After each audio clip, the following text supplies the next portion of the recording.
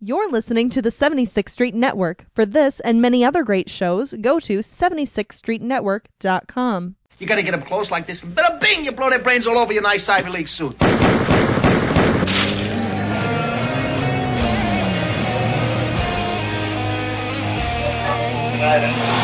killers are eating the flesh of the people they murdered.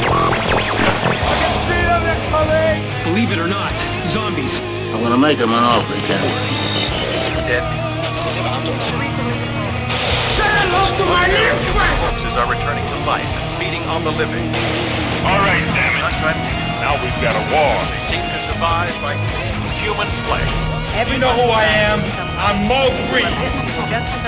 We've only got 29 shells. We really need to work together on this. I need someone to help me reload, everyone else to look out. I will fire.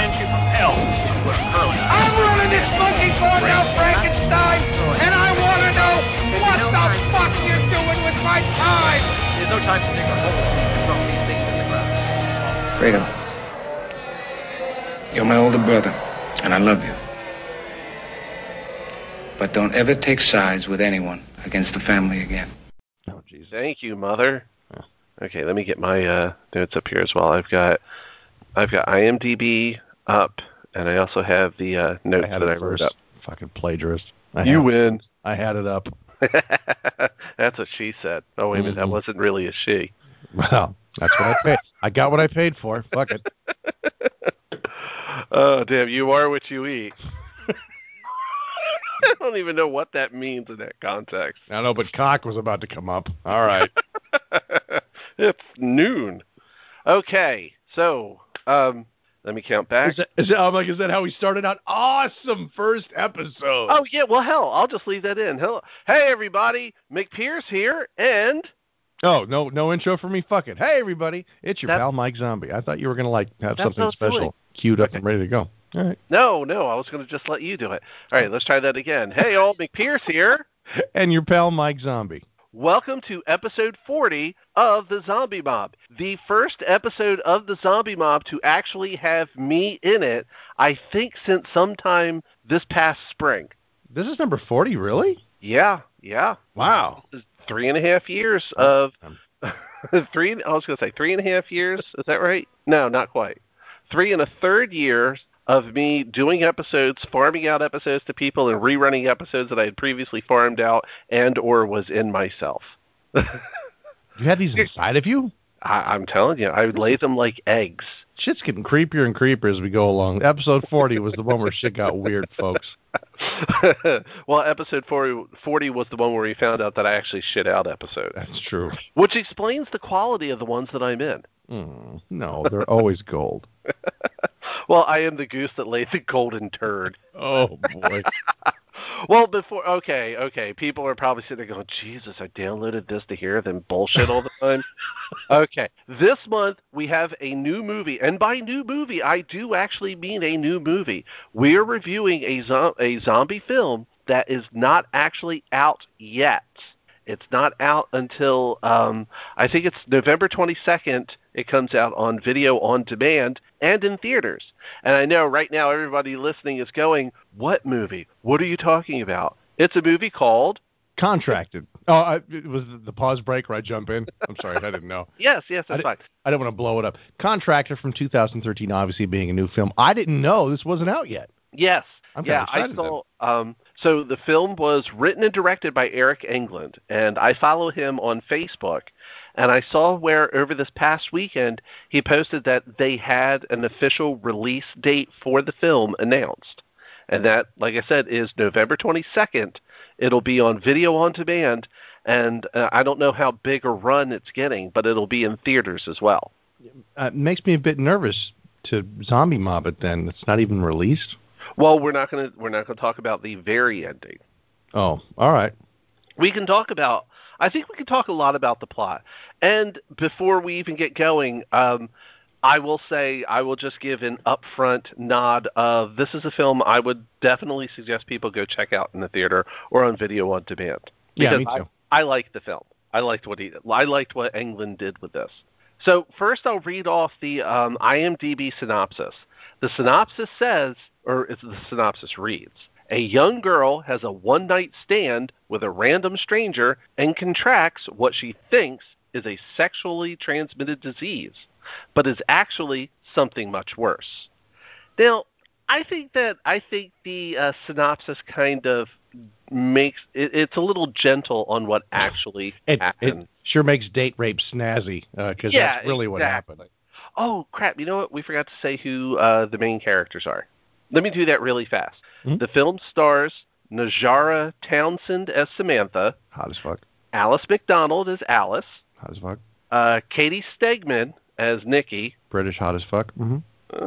We're gonna have a discussion there. Whatever. Matt Mercer as Riley. Hot as fuck. Oh, sorry.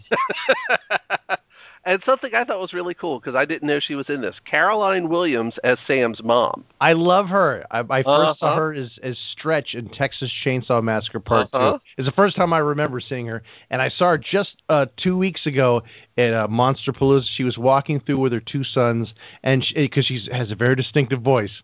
And right. I turned around and I'm like, oh my God, it's Caroline Williams. She'd been signing the day before, but she was off on Sunday. So I saw her just recently. Still a lovely lady. Oh, God, I tell you, I go back to Texas Chainsaw Massacre 2, and the only thing I can think of is her legs. God, amazing. Her legs made me want to buy that movie, and I did, solely just so I could see her legs. She was so hot. Yeah. Now, speaking of hot legs, let's talk about Contracted. Mm-hmm. So, like Mike said, the synopsis for the film is kind of gentle about what happens. Sam is, she plays for a different team than most of the other girls. Red Sox? What? Ooh, is that what you call it? Yeah, Sam is a, she's a lesbian. But they're very, I won't say coy about it. I think they're very right in your face with it. So our main characters are Sam, who is the star of the film. The story is all about what happens to her. Her friend Alice, who is having a house party when the film opens up. A young man named Riley, who, by the way, is from, not originally, but he lived here where I live. It's your house? That's fucking creepy. I know. It's weird because I lived here at the same time and I never saw him. Oh. No, Matt Mercer went to college here in North Carolina. He went to UNC Chapel Hill. And I swear to God, I think at some point somehow my path crossed with him. Because when we first see Riley in this film, Riley's kind of following Sam around. He's a little puppy dog who kind of wants to be with her. When he first showed up, I went, my God, that guy looks like one of the people that I work with at my company. And I went and looked him up, and I'm like, oh, he actually lived in this area. I mean, not right here. He lived in Chapel Hill, which is about half an hour away. But what he went to school for theatrics, people like that work, or people in that industry sometimes work in like brand communications for, big companies. And my company has a decent brand communications team, and I swear to God, he looks like he could have been he may have been an intern where I work.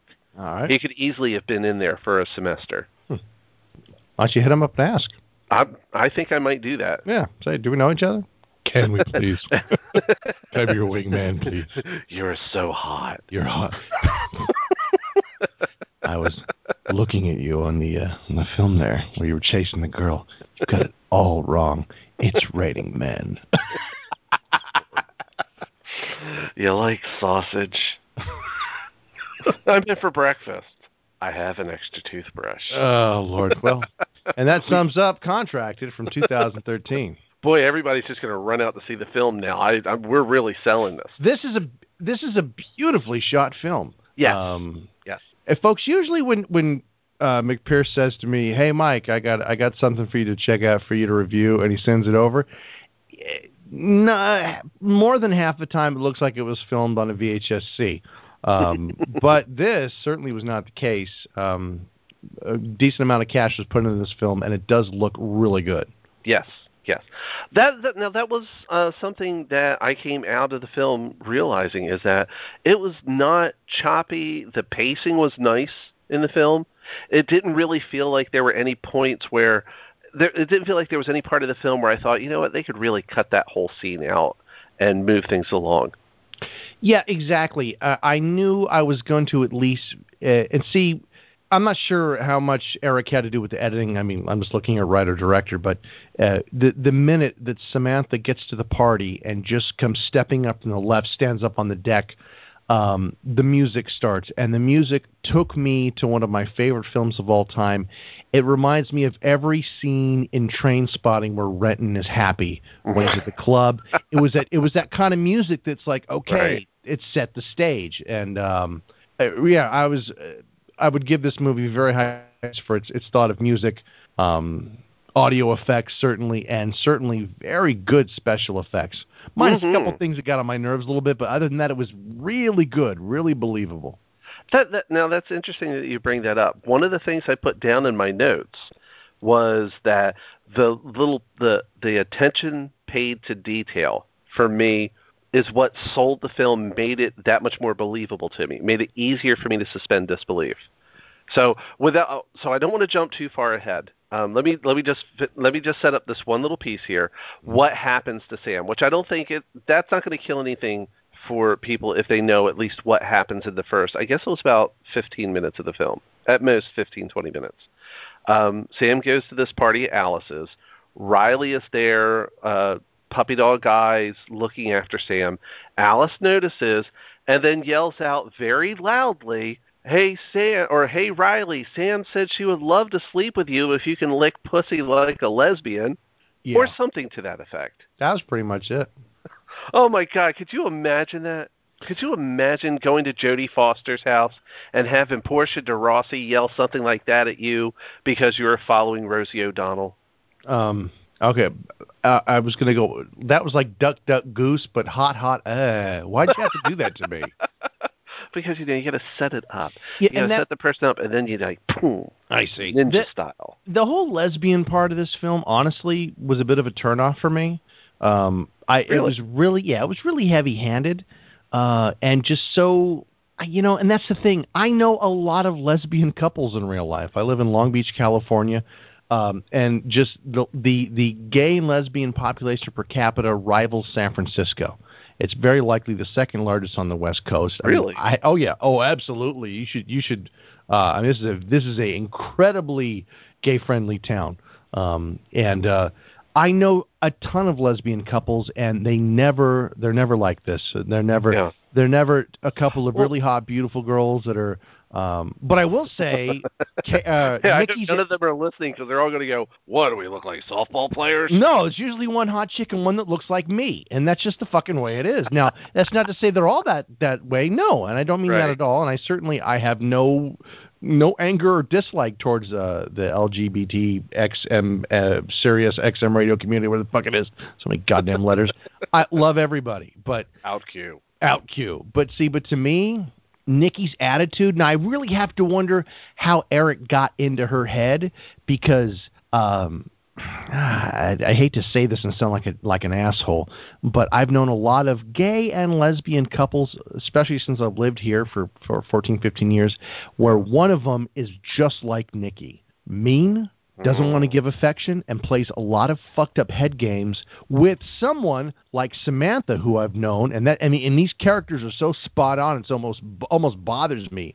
Where Samantha is pretty much a first time lesbian. This is her first experience, and she's panicked not to have Nikki, and she's very much subservient puppy dog, and will be walked on, and will come back, and will be kicked, and doesn't matter. We'll take an obvious shunning and still beg for more. I tell you, with my gay and lesbian friends, I've seen this scenario 1,000 times, and I maybe it's just I don't know. Maybe it's part of the scene. I don't get it, but yeah, this is so spot on. Eric, you're freaking me out with how real you made that. Except they were both really hot. That usually doesn't happen quite that way. See, now I took away from it. So I thought that whole relationship, that was all intentional. Oh, sure. No, I mean the oh God, what was it that you said? You said something that I went, oh no. Well, I went, ugh. Oh no, I know O'Donnell? what it was. No. It was when you said no. Yeah. Oh God, Rosie, put her in a tux. When you said fucking it was heavy-handed. Fred Flintstone looking bitch. What? When you said it was heavy-handed, that was what it was. That was like triggered for me. I was looking at it more as, given what we find out about Sam as the story progresses, we find out that she's not the most stable personality to begin with. I took away from that she may not have actually been a lesbian. She seems more like the personality type who's always wanting to be, that she wants that the infatuation. She wants the high that comes from being in this new, different thing that her mother does not approve. Sure. I agree with that. I don't think Samantha is a real, true lesbian. I think she's probably more bi. Right. Or I think Nikki was very clearly, and not only just a strict lesbian, but very much a man-hater as well. Right. And it's just, to me, the constant, you don't have the equipment that she wants. I was like, okay, I get it. I get it already. I get it. Yeah, still smoking hot, though. See, now I have in my notes regarding Nikki, I don't get the attraction to her. And that's what I wrote. I don't get the attraction to her. Unless you're a 15-year-old boy, her quote-unquote rebellious look is pretty lame. Lip piercing, spider tattoo, and weird hair are turnoffs for me. And luckily you're not a lesbian in this film. And then I wrote, maybe it's the accent. She's probably Eurotrash at best. So everything about her, and yeah, it's just me. Everything about Nikki was a turnoff, from how crappy she treated Sam to the whole, I have an accent, therefore I'm a better person than you. It's like, fuck you probably got kicked out of London or wherever the hell she was supposed to be from, because her accent, I mean, I don't know if it was real or if it was put on or not, but there was something about it that just, I couldn't place it. It seemed like it was too ambiguous. Although, she's from L.A., so... Yeah. What's great about this is we were supposed to dislike her very much. She did a great job. Although, you know what? I'm sitting here looking at her headshot on IMDb. Jesus, folks, come back in a half hour when we finally sum this film up. No, it'll only take me about 30 seconds. She is cute. Captain Stamina. Really, I had my Wheaties today and a Flintstone chewable. Right. She's got like that early 70s kind of twicky cuteness to her. Wow. Like I said, she was written to be disliked. Mm-hmm. I think your dislike for her is just testimonial to how good she played her role. I got pulled right into it because I'm saying that because we live in the same city, and if I ever see her, I want to go, I defended your honor, like some internet knight. You don't have to give me a hand job, but just realize I fucking came to your defense one day. But since you're already doing it. Right. Okay, I'm very sorry, Katie Stegman. You did a great job with your character, because I despised Nikki from the minute she first treated Sam like shit. And you know why that was? Because from the get-go, I liked Sam. Yeah, it's hard not to. Yeah, immediately. I mean, from the moment I first saw her, she was so...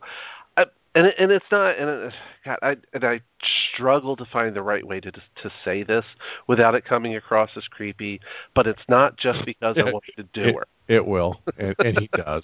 I'm trying to find the right way to go. She was so, it's like realistically cute. You know how you get a woman, sometimes you get women in movies, and they are just so gorgeous. It's like, they would never say two words to me in real life, so... You like they would, and it consists of fuck off, but go right ahead. Restraining I get that a lot order. Too. Help police. Yeah, that's not my purse is 3 words. But yeah, you see somebody who is so attractive, I mean so unrealistically attractive that you're like, they would never talk to me in real life, so you just kind of like, you don't treat them like they're a real person. But, and I'm sorry if I'm mispronouncing her name, Najara Townsend. It's got to be Najara. And I agree with you. I think a lot of her likability is the fact that she's a very pretty girl, but she's not so pretty that you couldn't see her as being like your waitress. Like, wow, that waitress is beautiful. I mean, and she's real.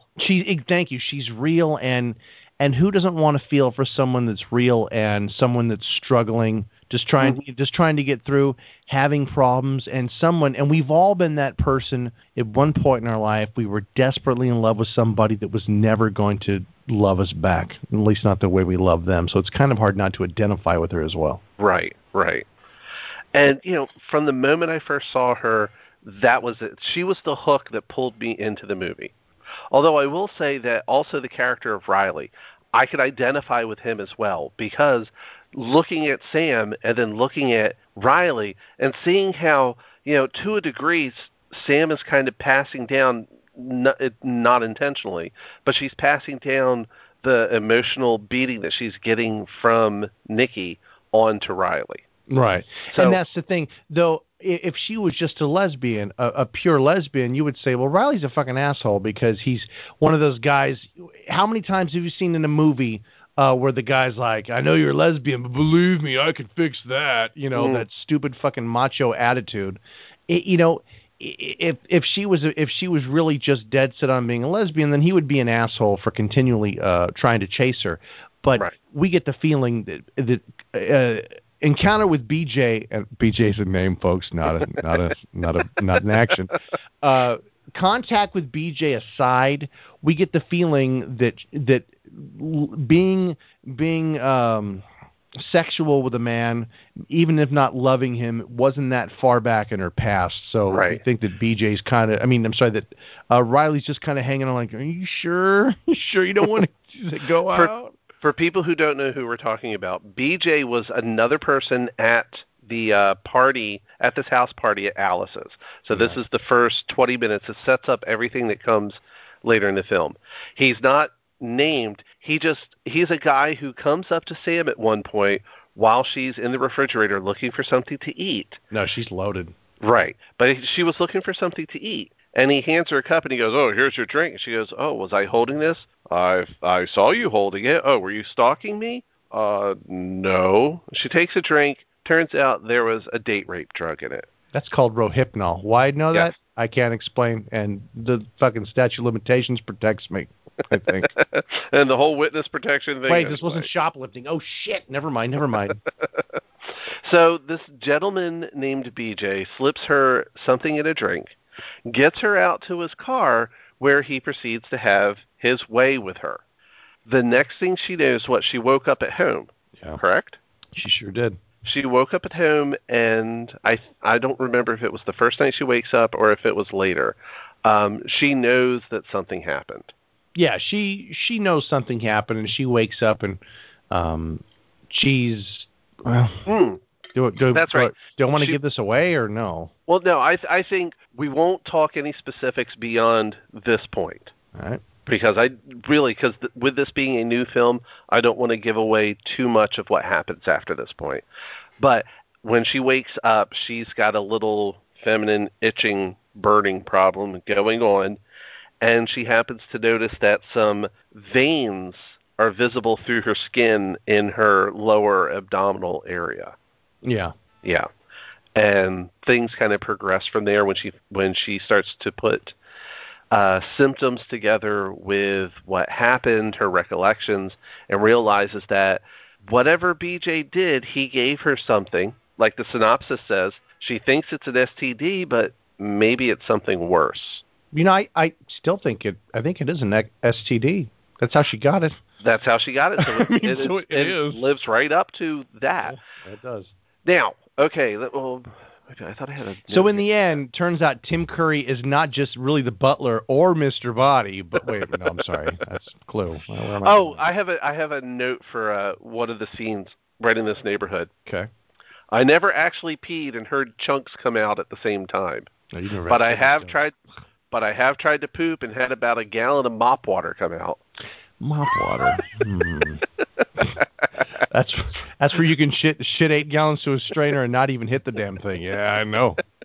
One of my favorite things from SNL, I think it was last year or the year before, Fred Armisen as the producer for a cable access television show, where the show was called Sex Advice for People Over 50 or something like that, and it was a female host. Uh-huh. She couldn't show up, so Fred Armisen, who was her producer, comes on the show, and he's going to fill in for her. And he's just giving away too much information. He goes, yeah, she couldn't be here tonight. Not to put too fine a point on it, but her tummy's not feeling well. And basically, she squeezed out a raisin in about 2 minutes of hot dog water. One of my favorite bits. I haven't watched that show since Will Ferrell was on it. God. I know it's still popular. I don't know. I fell in and out of it. I don't know. Not to segue, but I've been very happy with the last, I guess, about the last 2 years that I've been watching. I thought it's been pretty funny. I like guys, especially like Bill Hader.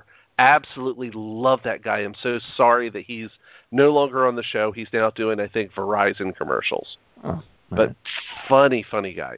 Well, anyway, with the movie, so you mentioned earlier the special effects. Mm-hmm. Now, mentioning her with the plop plop chunk chunk. Yeah. What a relief it is. Sure. I don't think she was too relieved though. I would be. Get that out of you. Ugh.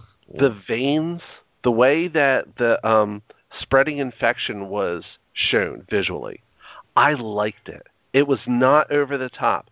It looked so real. I have a vein like that on my nose, just on the little piece underneath. Did you get it from BJ too? That's awesome. Yeah, I don't want to say. Nice. Yes. I have a little vein like that just at the base of my nose. Nobody else can see it, but I know it. The way the veins were drawn on her belly and then on her cheeks looked just like that. They were so subtle. They looked like they were under the skin. They were so real looking. Yeah, I agree. I didn't much care for them though. Why not?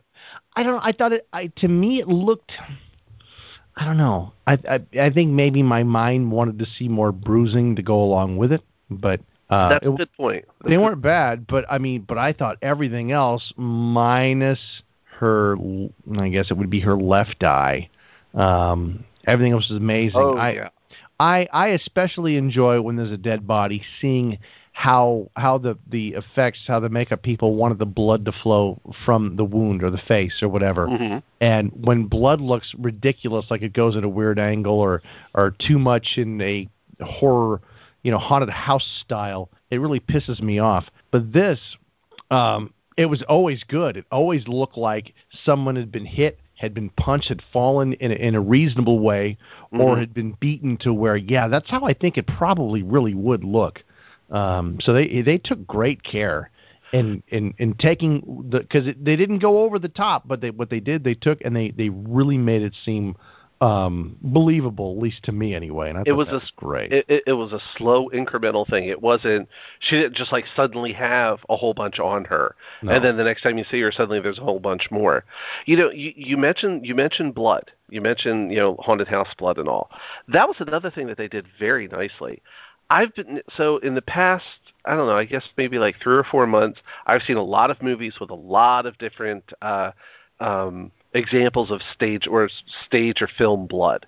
Yeah. And and I've seen the ones where the blood is really thin. It looked like somebody poured like Jaeger over their hands. It's very watery, clingy, very it's got a lot of cohesion to it.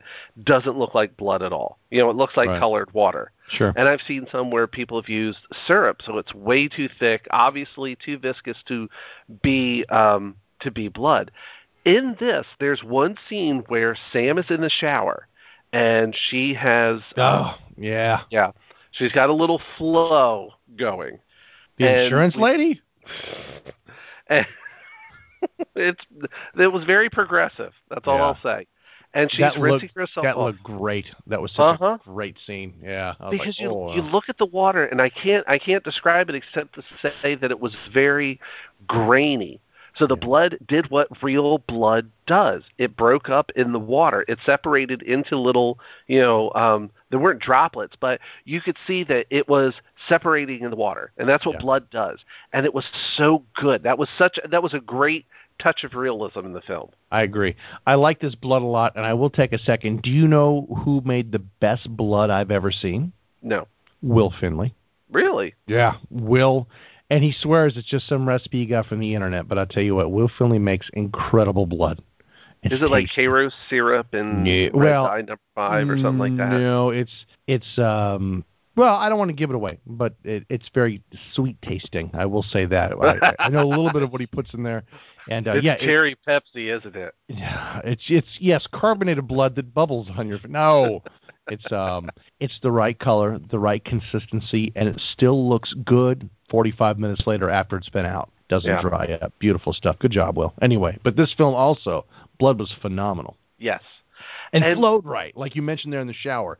Flowed right. It didn't just hit the water and suddenly turn into orange goo. I mean, it didn't really do that. Yeah. It wasn't a skin floating on the surface of the water. It acted like real organic blood. It was very convincing.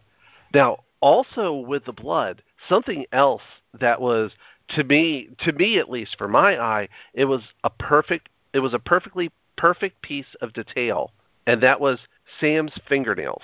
Yeah, they were good. Not the fingernails themselves. Well, although that was good. The blood in the gap between the fingernails and her finger. If you watch after things start going south for her, her fingernails slowly get dirtier, grimier, and bloodier. Yeah. Now, I never noticed it before I got married. My wife is... she has a big thing about dirty fingernails. Careful. Oh. Like, whoa, careful. All right. She has a thing about fingernails. If we're watching the Food Network and somebody's cooking and they've got a little something under her fingernails, it will actually make my wife nauseous. Hey, I'm with her. Yeah. I never noticed it before her, but then she started pointing this out, and the more she pointed it out, the more I realized, yeah, that is gross.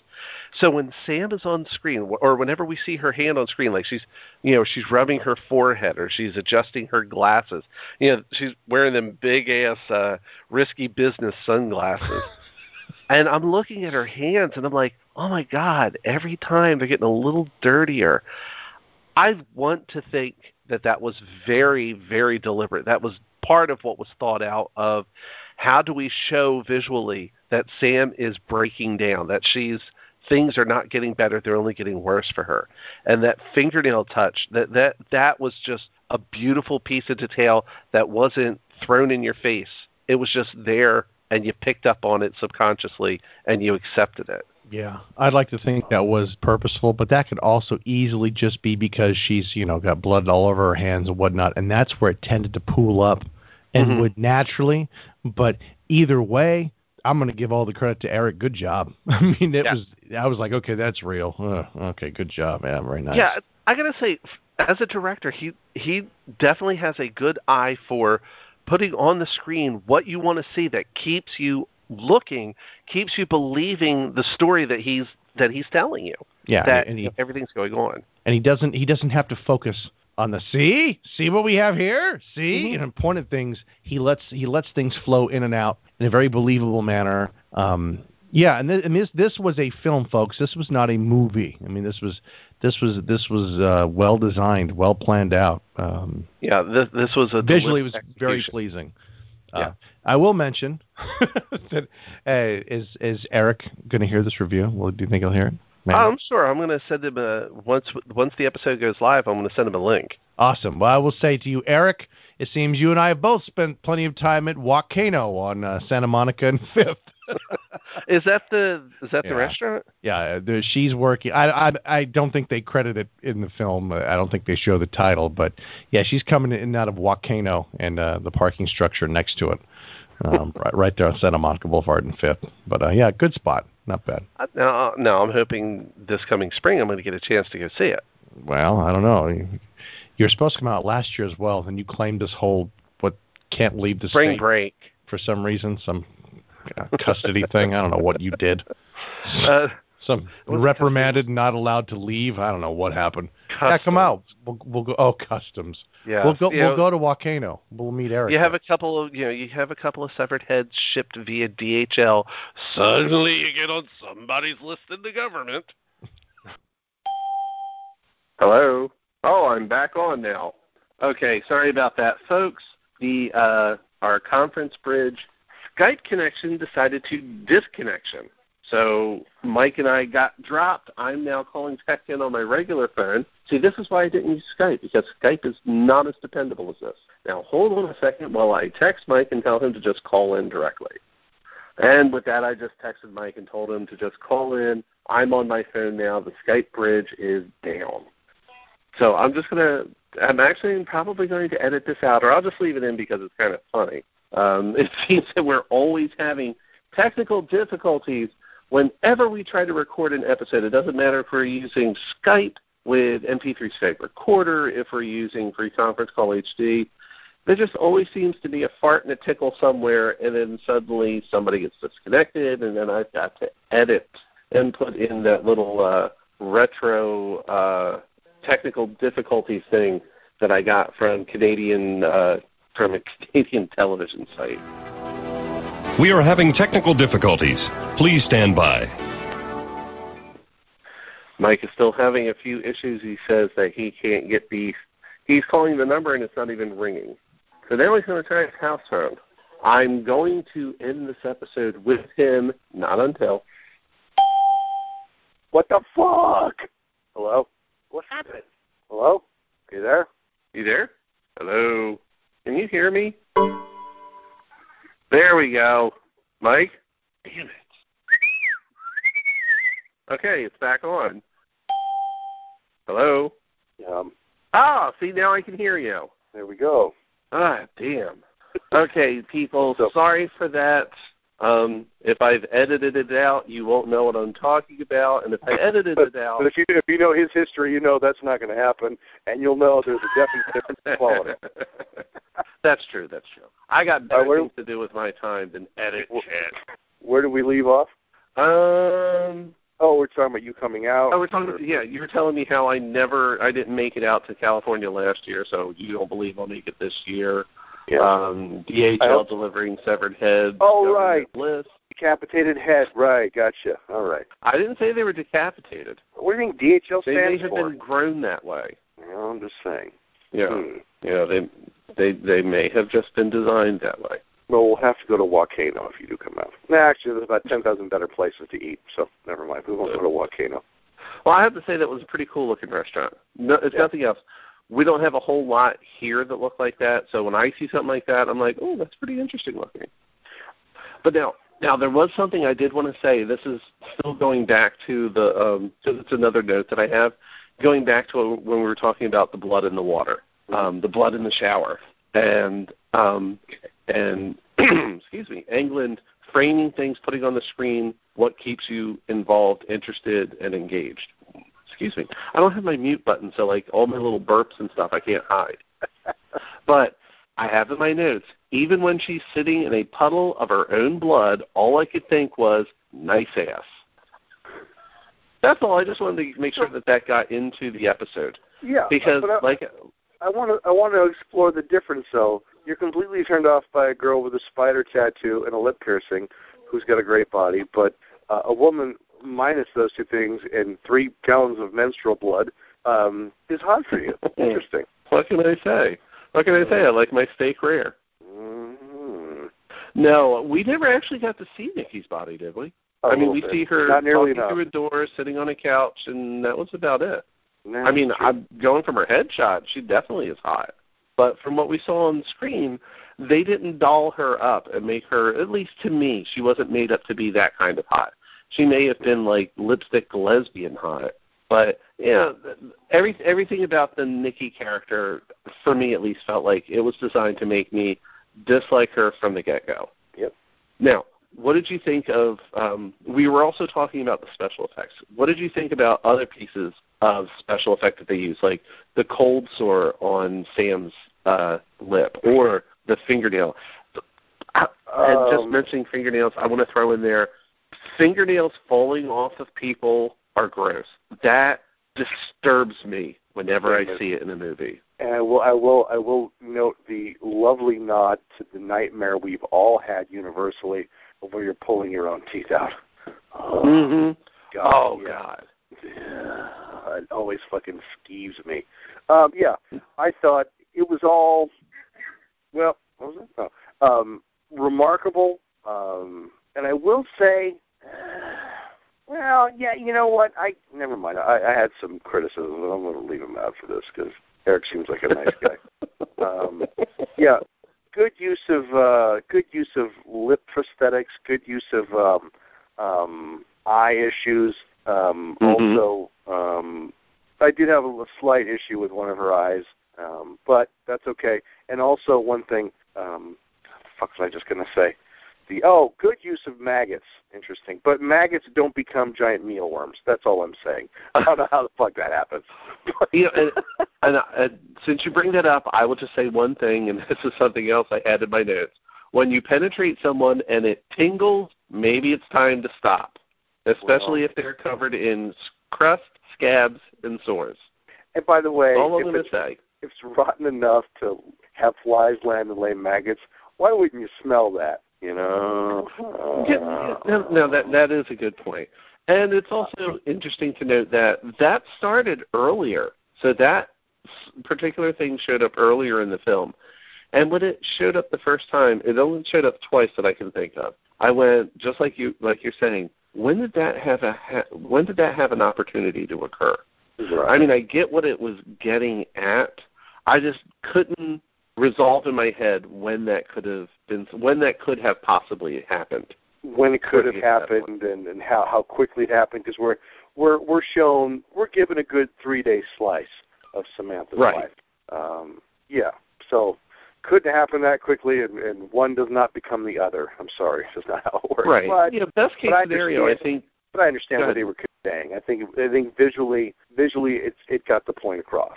So exactly, and for that, I liked it. Yeah. Now, before we started recording, I did mention that this film is well done, but it's not entirely original, not entirely original, not entirely new. So the story it's telling, I've seen now in the last, I guess, 2 years, I've seen in 2 other films. You know, the idea of the, I tried to come up with my own term for it, female empowerment femizombies. Mm-hmm. I've seen 2 other films that had a similar idea where it was a female character who somehow has something happen to her, and then over the course of the film, we see her succumb to what has happened. And those 2 films are Thanatomorphos, which was a phenomenally disturbing and gross film. And the other one was Pretty Dead. And that was the girl who gets the cordyceps. Is it cordyceps or cordycepsis? The fungal infection that over time changes her into what I called a tampire. What? There was one scene in the film Pretty Dead. So the main character she gets a fungal infection that turns her slowly into a zombie. Hold on. Sorry. But at one point, she's in the ladies' room at like a restaurant or someplace, and she can't eat food. Whenever she eats regular food, it's disgusting to her, but she tastes blood, and it's okay. The girl in the stall next to her changes her takes out her tampon, throws it in the trash, and then leaves. And the main character comes out, and she sees the bloody tampon, and then she picks up and pops it in her mouth. And then when I saw that, I'm like, oh my God, she's a tampire. Oh boy. Well, hey. Well, spoilers. That was on my Netflix. God damn it, Daryl. Now you have to watch it now. See what you did? That was a good movie, though. Pretty Dead. Both of them were good. Thanatomorphos, though. Oh my God. I don't want to. Yeah, stop. Away from talking about this movie. Let's just say that one I want to do. That definitely needs to be an episode of the Zombie Mom, because that was a really well done film as well. Visually, it was stunning. But what I was getting at is the idea of a female character as the sole focus of the story, as she slowly deteriorates, succumbs to whatever has taken hold or has affected her. As far as those films go, this film is in the ballpark with those other 2, and those other 2 were great films. I really loved them. And I think Contracted is right on par with that. It was a really well done, really nicely done film. And it was a tight film, too. It was, an hour and 20 minutes. Yeah, not bad. Yeah. It didn't linger. It didn't spend a lot of time it didn't waste time on unnecessary topics in the story. It really got down to brass tacks. I mean, we got right into what happens to Sam. We get to see how it affects Sam, and then we get to see the outcome. And, of course, that outcome, that was I don't want to say a generic outcome, but that was what we've all become accustomed to. The way it ends is something we're all accustomed to, and at that point, we know where the story goes. We've been brought someplace familiar. Yeah, Yeah, and I will say I didn't. You know, okay, the ending itself, I was like, nah, because I knew it was coming. But the way he paced it and the way he brought us to it, I thought it was good. And I do have a criticism about that I will talk to you about after we stop recording, because it gives too much away about how the seconds leading up to it. But fair enough. I don't want to scare anybody away from this film. It is definitely worth a watch. So yeah, definitely do not be scared off by that. We're not going to say what happens, but I think that's a good thing in a story, a book, or whatever, is when you can get to the ending and you know where it's going. To me, that's a good thing. I don't think the ending should always be just a total surprise. You have no idea what that ending's going to be. If you have engaged enough, if the writer and director have engaged the audience enough in the story, and they have told that story clearly enough, then by the time you get to that ending, your ideas and the writer's ideas should be merging enough that you know what's coming up.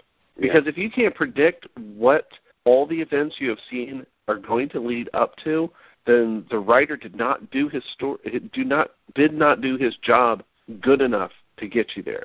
He left something out. He didn't groom you properly. And I will say that easily he could have taken the easy way out and just said, "Guess what? Well, this is the start of the apocalypse. Here goes, Typhoid Mary, bang, out it goes."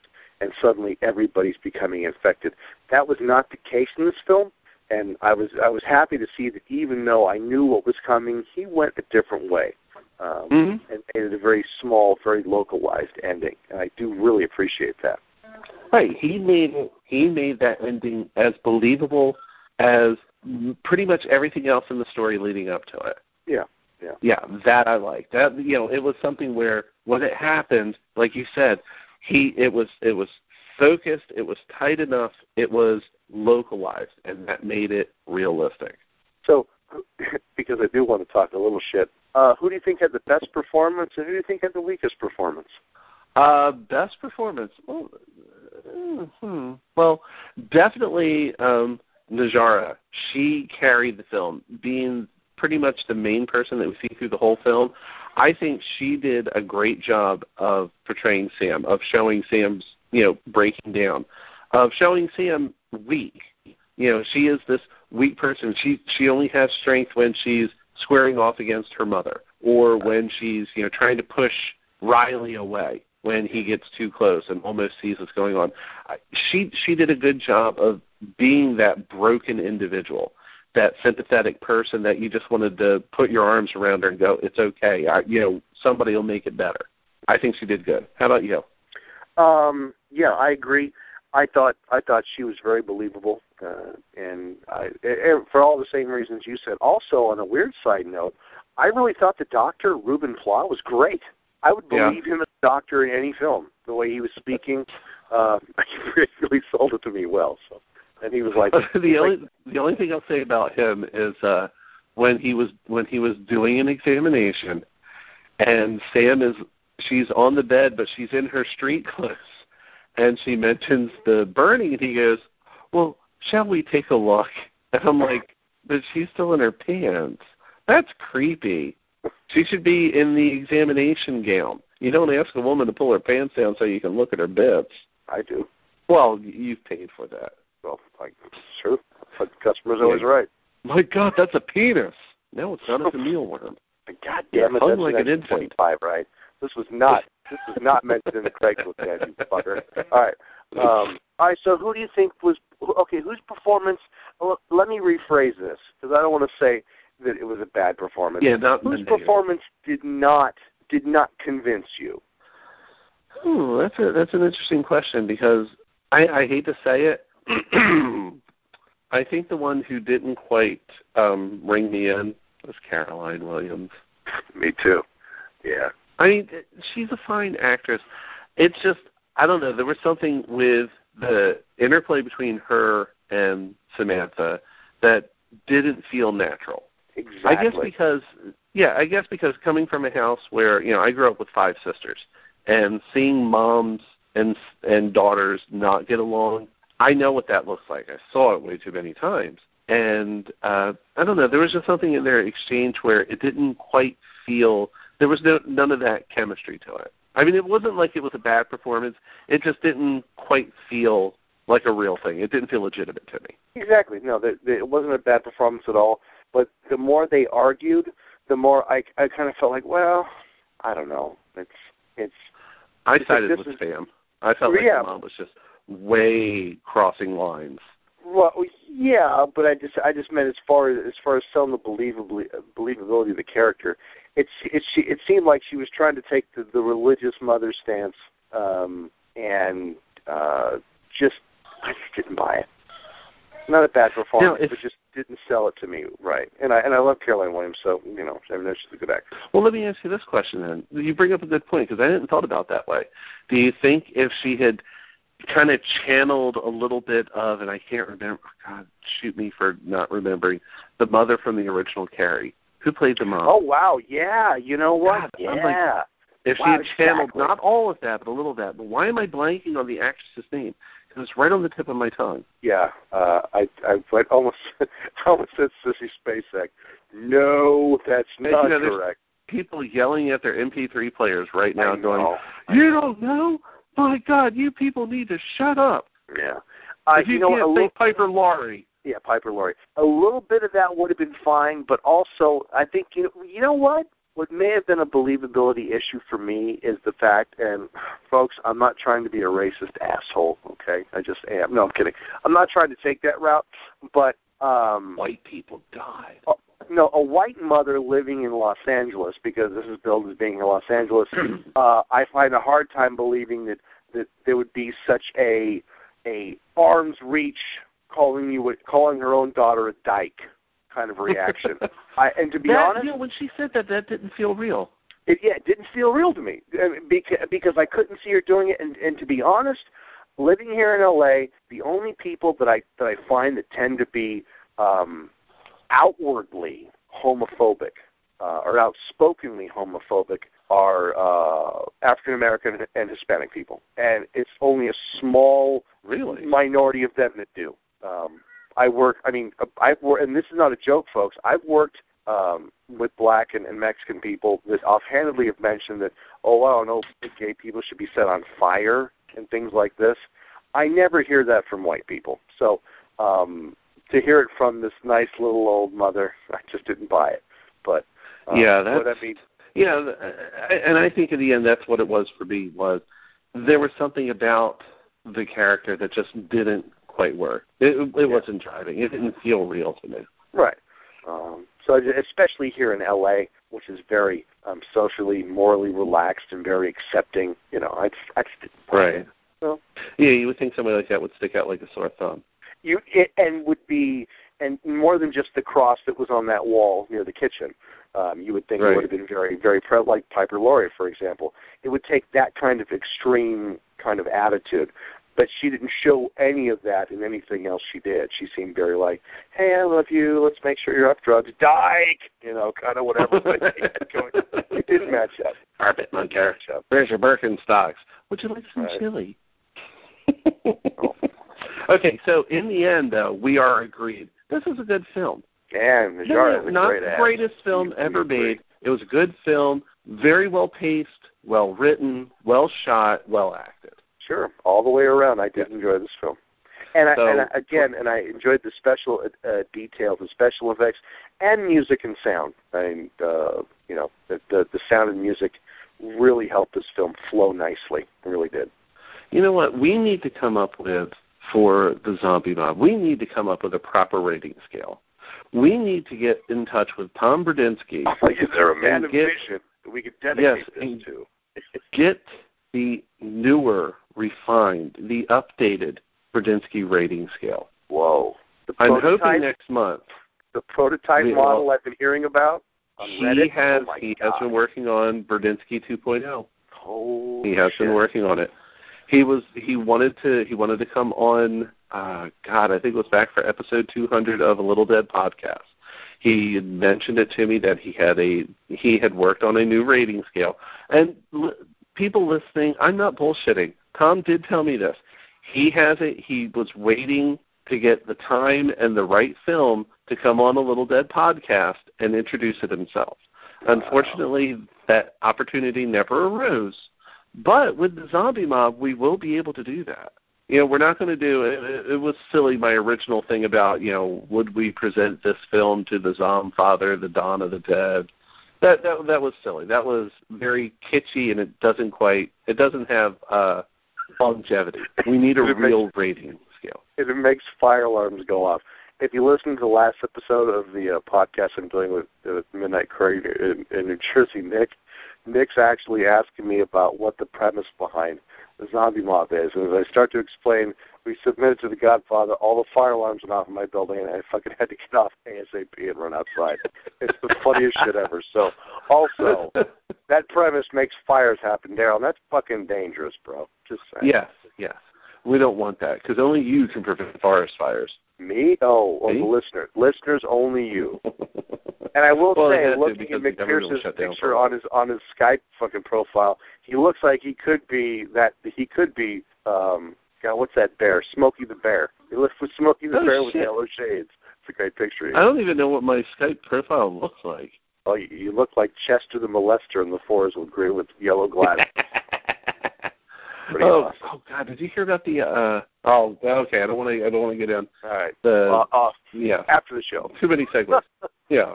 So in the end, people, November 22nd, Contracted, 2013, starring Najara Townsend, Caroline Williams. I moved away from the Alice McDonald, Katie Stegman. Alice McDonald, Katie Stegman, Matt Mercer, Charlie Kuntz. Who thinks Simon it's Barrett. on Friday still. I love that. Ruben Plouffe. Go see it, or check on, I believe it's Amazon Video on Demand. It may be on other video on demand services. Honestly, I'm not familiar with all of them, but I do remember Amazon being listed.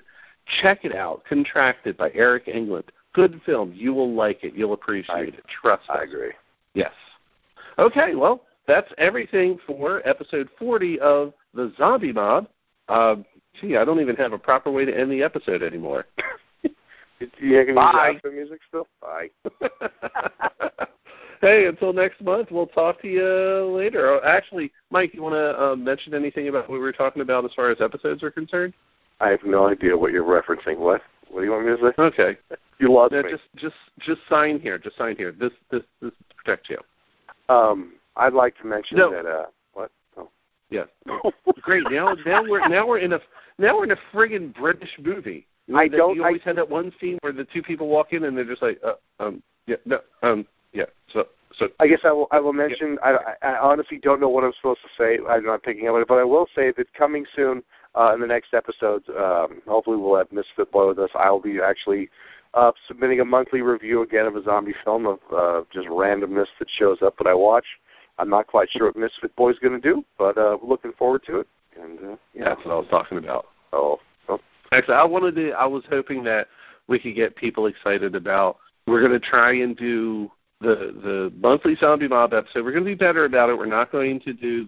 I'm going to do my best to get people together and not have it be, let me see, what episode can I rerun of the 36 episodes that we actually recorded. Make sure that we have a real episode every month, and I wanted to get you to do an extra episode every month of your zombie reviews because they were the most popular part of A Little Dead podcast. Hardly. So I want to make sure that we're still delivering a quality product to our listeners. I appreciate it. I disagree with you as far as popularity goes, but then you just have to accept the fact that I'm always right, and that's good. And also a known liar, so what the fuck ever. So, 78.3% of all statistics are made up on the fly. I don't know what you said, but my ass is smoking. All right, folks, we'll see you next month. Oh, hey, don't forget to check out the Comic Book Update show. Oh, yes. There's this other show going on called The Comic Book Update. It's a weekly comic book podcast where I record what I talk about what I read the previous week from my comic stash. Check it out at comicbookupdate.com. And don't forget Faildozer.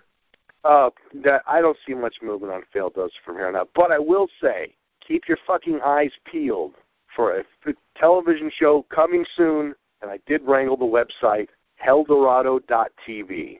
Excellent. Like El Dorado, but in hell. Heldorado.tv. 2 L's. Was it 2 L's or 1? 2. The Road to Heldorado. Excellent. You like that? Quick, get my lawyer. All right, people. Later. See ya. Okay.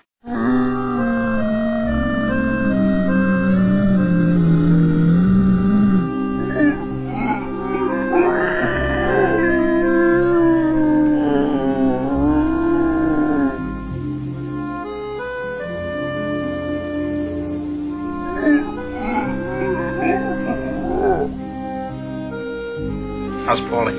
Oh, Paulie won't see him no more.